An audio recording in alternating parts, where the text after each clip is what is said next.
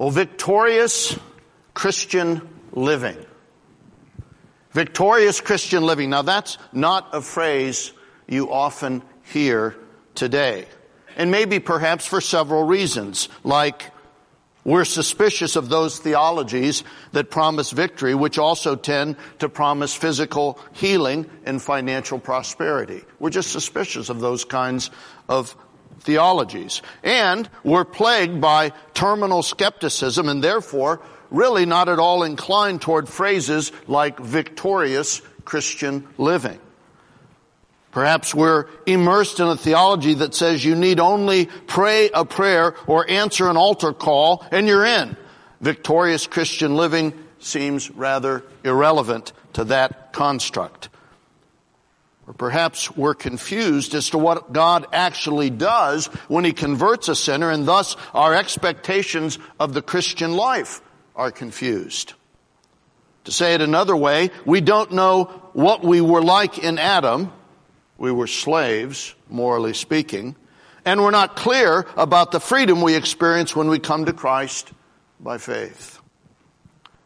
So this morning, if you'll allow me, I'd like to introduce the phrase victorious Christian living into our vocabulary. Actually, I'd like to introduce it and then immediately amend it. For in my 40 plus years of studying Scripture and preaching, I'm convinced that the word victorious in the phrase victorious Christian living, I'm convinced that that word is redundant. You see, true Christian living is by definition victorious. And that's good news for the saint living in a world desperate for good news. Because it's exactly what you need to strengthen you to fight the good fight with joy and with confidence all the days of your life. And especially against those besetting sins which can wear you down and wear down those around you. And it's good news for sinners, enslaved to their sin as all unbelievers are, because there's a way out. Not just for gaining heaven, but for gaining freedom from sin's tyranny. Our text this morning is John 8:36. We're going to look at that in a minute. But I want to just quote it to you just to get it in your mind. Jesus said, "If the Son shall make you free, you shall be free indeed." This morning we want to talk about the freedom that only Jesus Christ can bring. Let's start with the nature of freedom itself, spiritually speaking. Let me ask you a question. How were we created? We were actually created with freedom. Freedom to love God with all of our heart, souls, mind, and strength, and freedom to love our neighbors as ourselves. That's how God created us in Adam. But though Adam was created without sin, of course you know this, he was able to sin. Now that ability to sin didn't taint his character, but he did have the ability. And of course you know he did sin. And we understand from our doctrine of original sin that his sin was imputed to everyone, all of humanity, including folks like you and me. And so what happened as a result of that imputation? What happened as a result of sin entering into the world? Simple. Everything was cursed. Humanity and all creation were cursed. And that curse had two aspects. You could look at it from the here and now, and you can look at it from the hereafter. Now, for the here and now, we lost our freedom to love God and to love our neighbor. We lost our freedom to do that. We became slaves of righteousness. Remember Romans 3, there's none righteous, not even one. We became slaves to unrighteousness, We became slaves to sin. We were utterly unable to actually do anything to the glory of God. That's our state in Adam. We can't even respond to the gospel until thine eye diffuses that quickening ray, as the hymn goes. And apart from Christ, death will extend into the hereafter, where we'll lose our freedom forever. in a place called hell, where unrighteousness, godlessness reigns supreme. A place where there's no love, there's no joy, there's no goodness, there's no freedom, there's no God.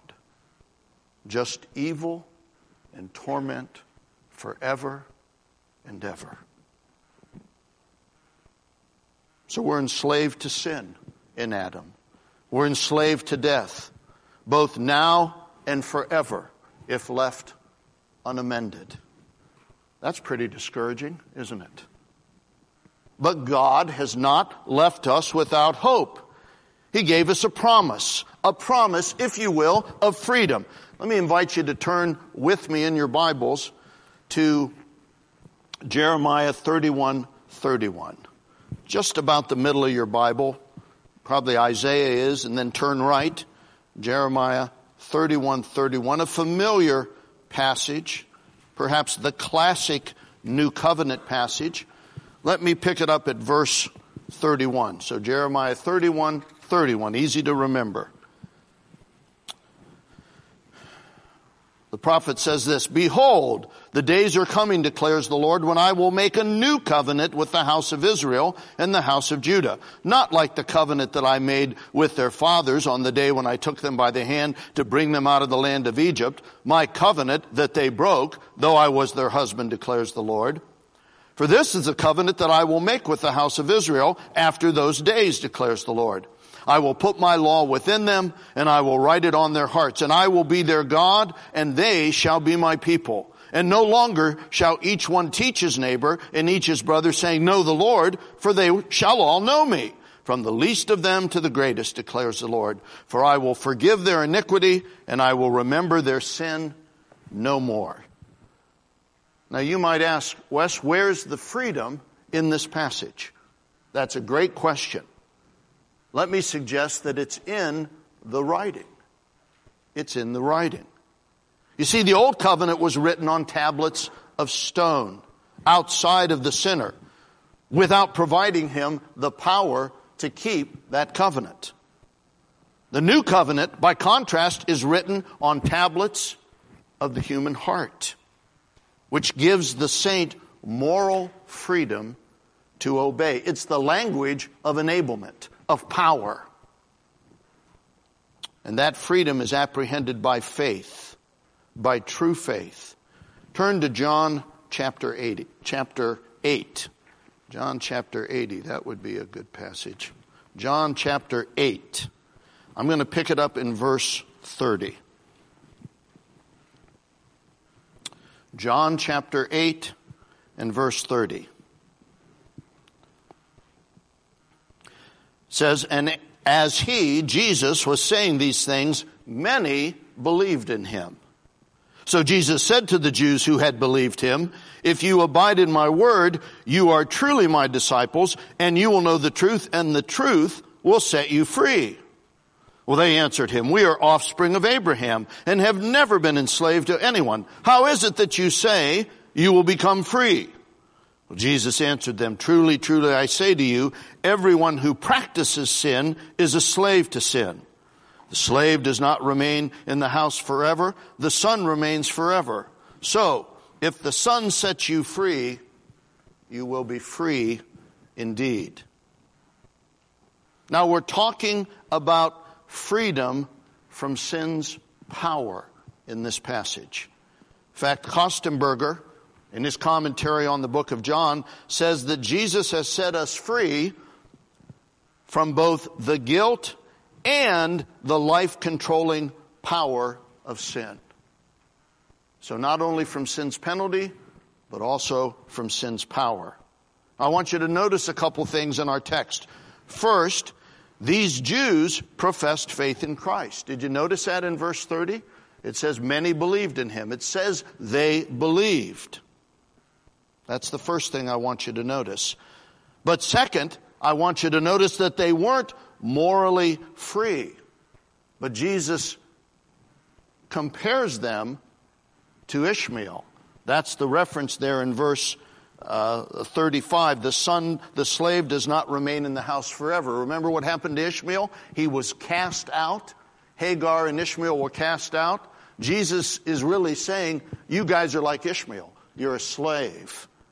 So secondly, they were not morally free, but they were slaves like Ishmael. Third, true freedom comes not from being Abraham's offspring physically, but only through Jesus Christ.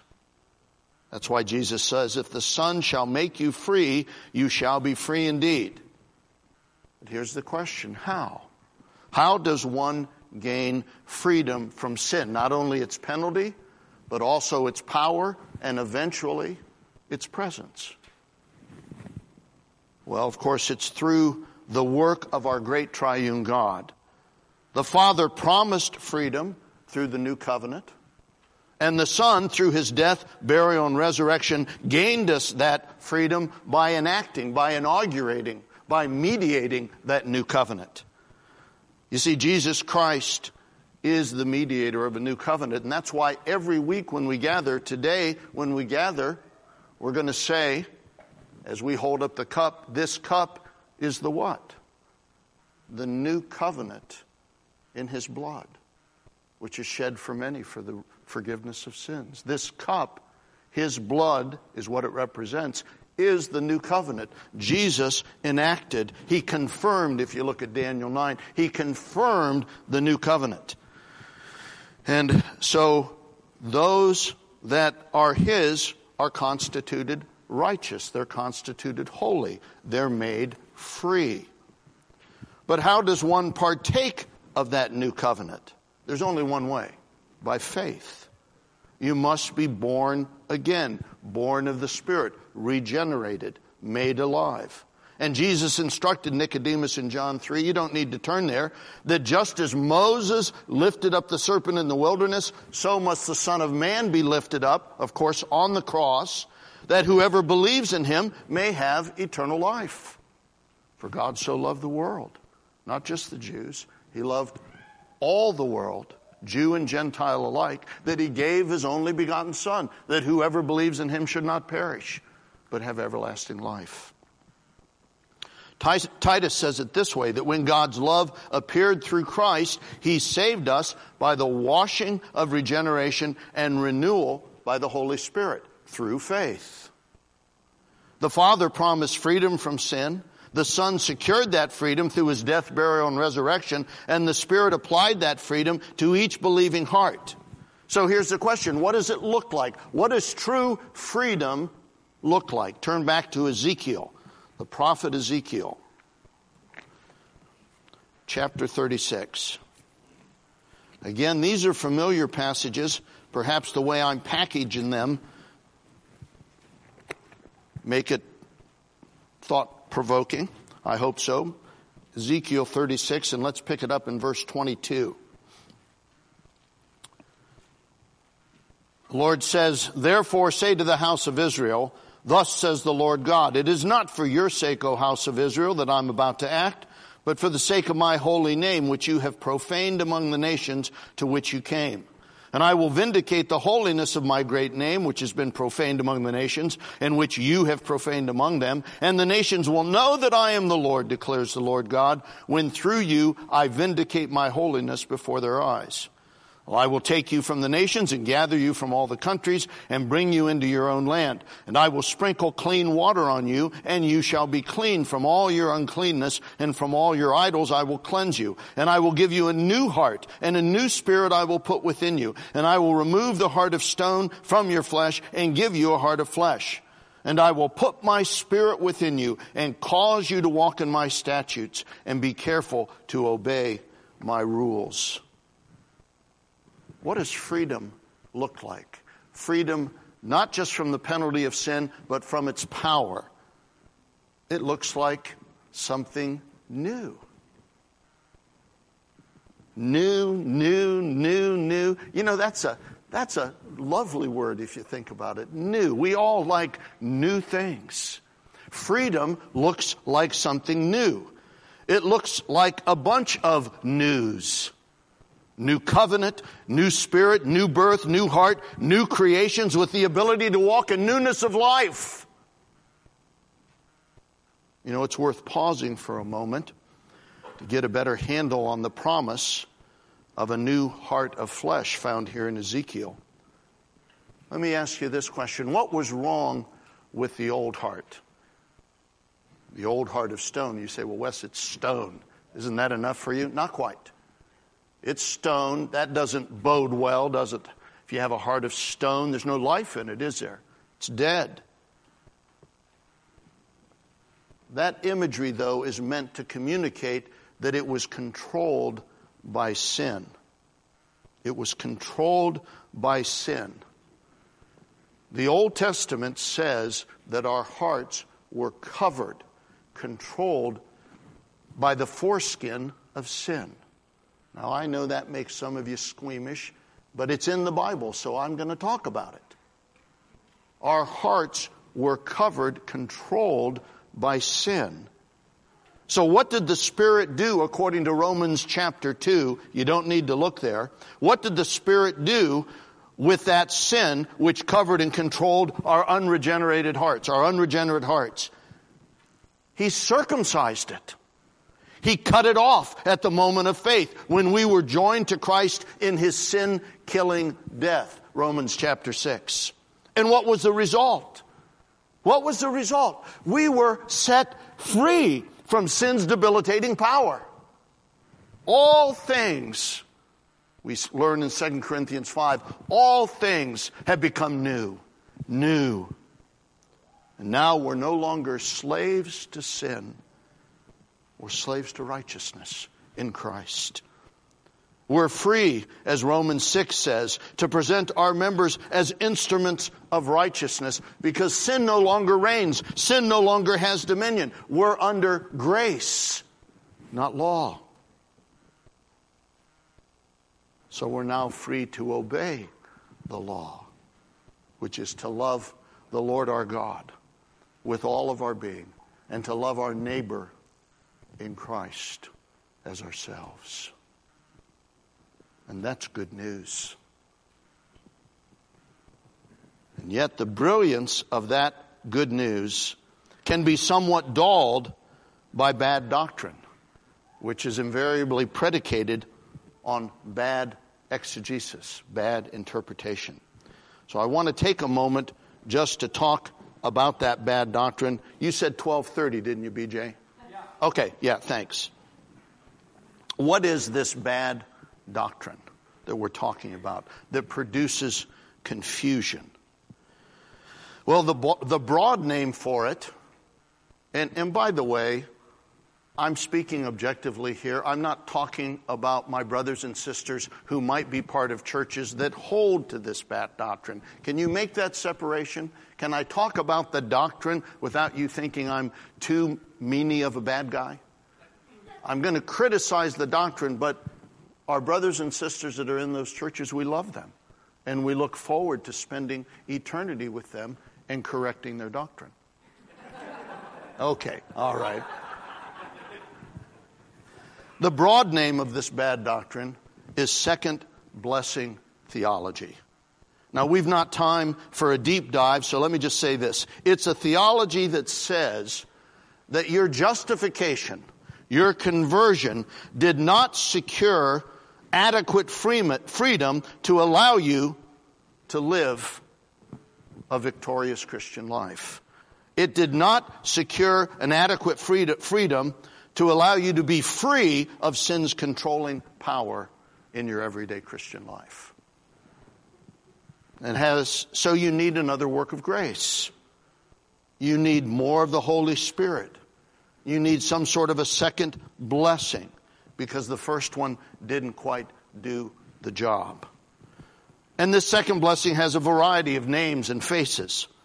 Holiness theology, some have referred to it as, or the higher life, or spirit baptism.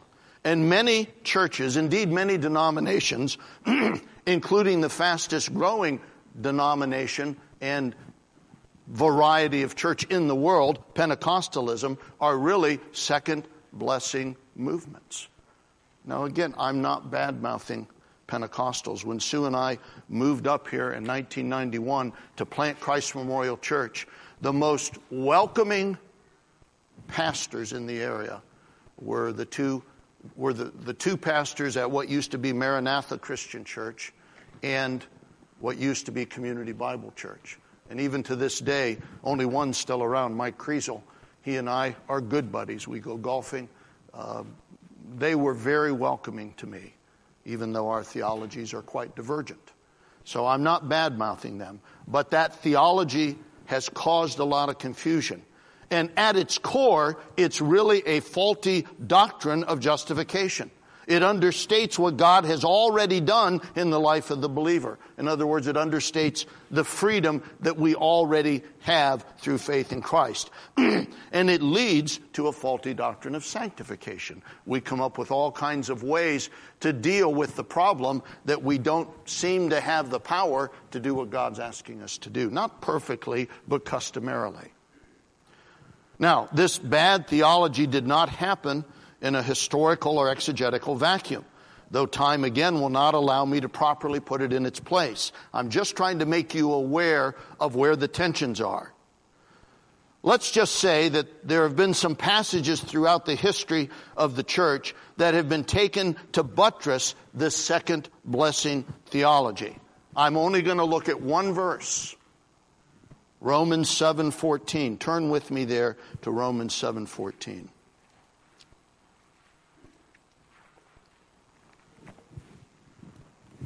If you want to fight with me about Romans 7 after the service, I'll be right up front here. So come on down.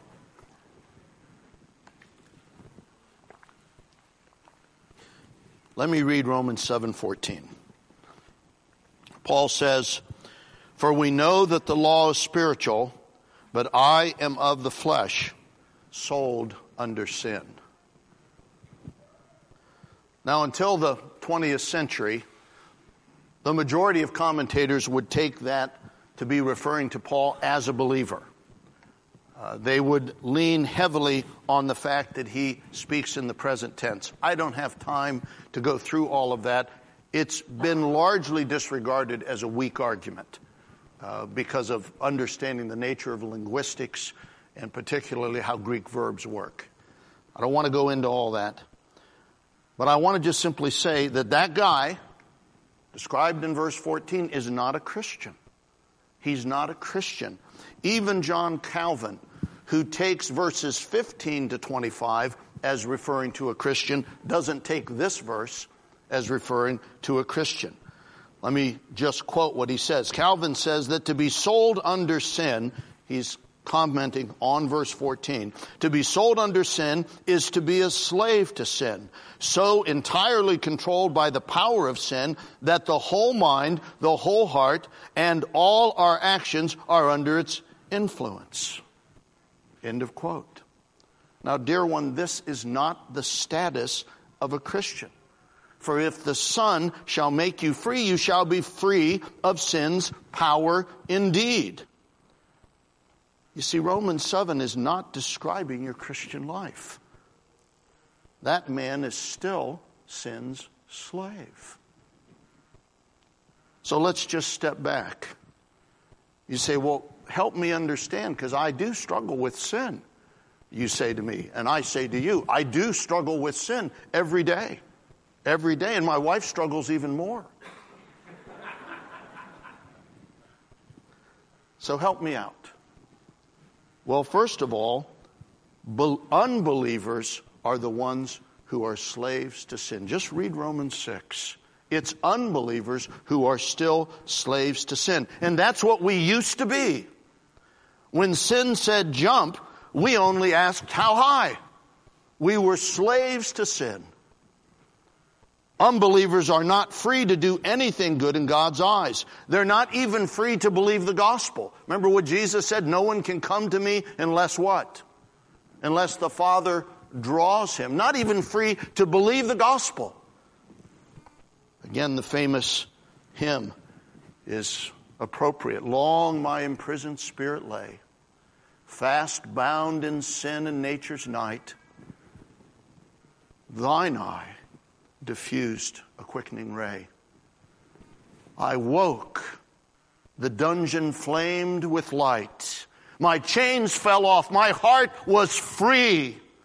I rose, went forth, and followed thee.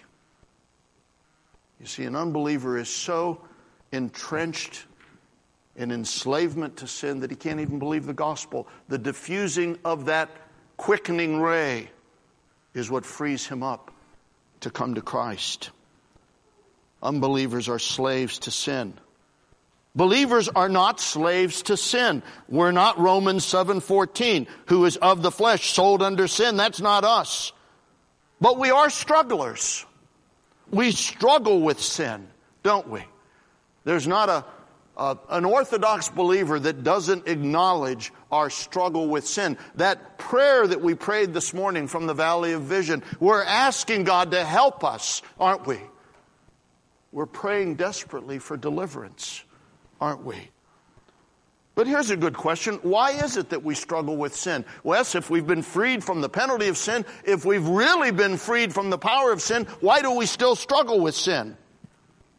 Oh, because the Son has not yet freed us from the presence of sin. We're still waiting for the hope of total righteousness, Paul says in Galatians 5. In short, sin is still present in our lives. And its presence blurs our vision. What does it say in 1 Corinthians 13? We see through a glass darkly. We sin because death has not yet been swallowed up in victory. We sin because the curse has not yet been fully lifted, and the devil and his minions have not yet been cast into the lake of fire. If I could borrow an analogy from the theologian Greg Beale, it's D-Day in the Christian life. But it's not VE Day, Victory in Europe Day. I mean, World War II hung in the balance. Those of you that like history, you know it hung in the balance until D-Day, which was a successful landing of the Allied forces on those Normandy beaches. Now, from that point on, though the fighting was quite bitter, it was just a matter of time. Everybody knew it. The Germans knew it. The Allied forces knew it. Victory was assured. VE Day, Victory in Europe, was just around the corner. And you and I, by faith alone, have landed on the beaches of salvation. We've already experienced the D-Day of our redemption. Now, we're not there yet, and the fight with sin is real, and it's difficult. But victory is assured. We're waiting for the VE Day when Christ shall return and our victory will be complete. But in the meantime, we're still free of sin's power. We have the freedom to say no to sin. Let me just stop right there. We have the freedom to say no to sin. This is so important if you're going to make progress in holiness, to actually believe. You don't have to do it that way because that's the way you've always done it. You don't have to respond that way because that's the way you've always responded. You don't have to think that way because that's the way you've always thought. You see what I'm trying to do? I'm trying to coach you up a little bit this morning to get you to believe what's actually true. You have been set free from sin's debilitating power so that you can say no to sin, even those besetting sins, those constitutional sins, the ones that are most prone to drag us down. Because we've been set free through the gospel, which is what? The power of God. It's the power of God. And He's given us the Spirit of God. And we've been raised with Him in His resurrection. We have that resurrection power available to us, Ephesians 2 says, to say no to sin. But how does it work? Let's get a little practical here as we wrap up. Remember, before God moved in our souls and gave us life, we were children of darkness. we couldn't see his beauty. The beatific vision was obscured from our sight. But when his eye diffused that quickening ray, we woke, and the dungeon flamed with light. And my chains fell off, my heart was free. I rose, went forth, and followed thee. 2 Corinthians 3 says it this way: we're now free to behold Christ. The veil has been removed. And that beholding is transformative. That beholding is the process by which we become holy. You know, years ago there was a saying, you are what you eat, you become what you eat. No. You become what you behold. Whatever you're beholding is what you're becoming. That's the biblical prescription. And so as we behold the beauty of our triune God in the face of Christ, we increasingly become like him, holy, righteous, pure, filled with his love. So here's a question: how do we behold him? We primarily behold him through the spoken word. That comes from the pulpit every Sunday and every other gathering where you feature the preaching of the word, and from the unspoken word, time around the table. We're beholding Christ in his death, burial, and resurrection. And we behold him every time we look into our Bibles, because the Bible speaks of Christ. He's the subject, he's the theme of the entire Bible. From Genesis to maps, it's about Jesus. And we behold him in creation, for through him all things were created. We in Vermont have a special ringside seat, don't we?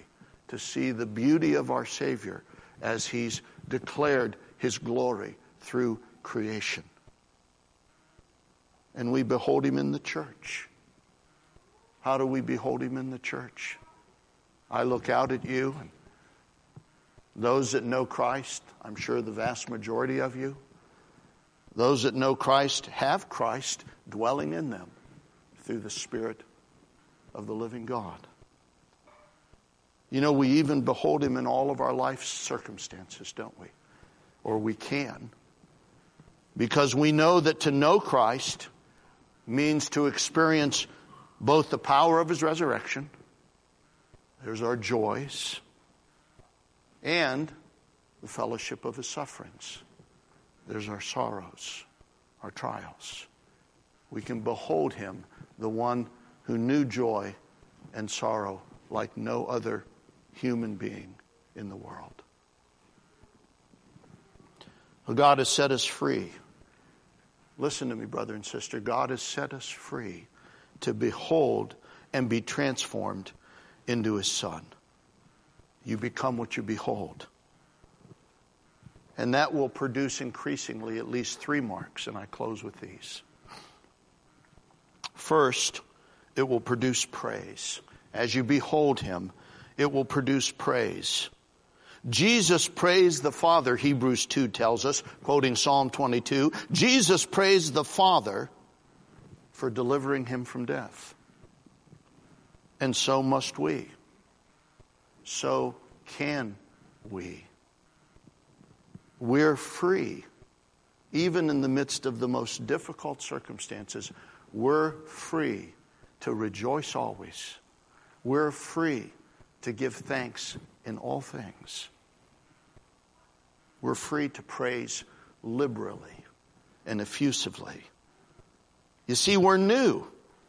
We've been made new. We're a new creation by a new Spirit who through a new covenant has given us a new heart so that we can walk in newness of life until we finally receive that new body. Hallelujah. And therefore ours is a new song. A song of redemption. And ours is a new sacrifice. Sacrifice of praise. And ours is a new hope. The hope of the resurrection. As Psalm 108 says, I will sing and make melody with all of my being for what the Lord has already done for me in Christ. So first is praise. Second, becoming like Christ looks like prayer. The Bible says that in the days of his flesh, he offered up prayers and supplications with loud crying and tears to the one who was able to save him from death. And he was heard because of his piety.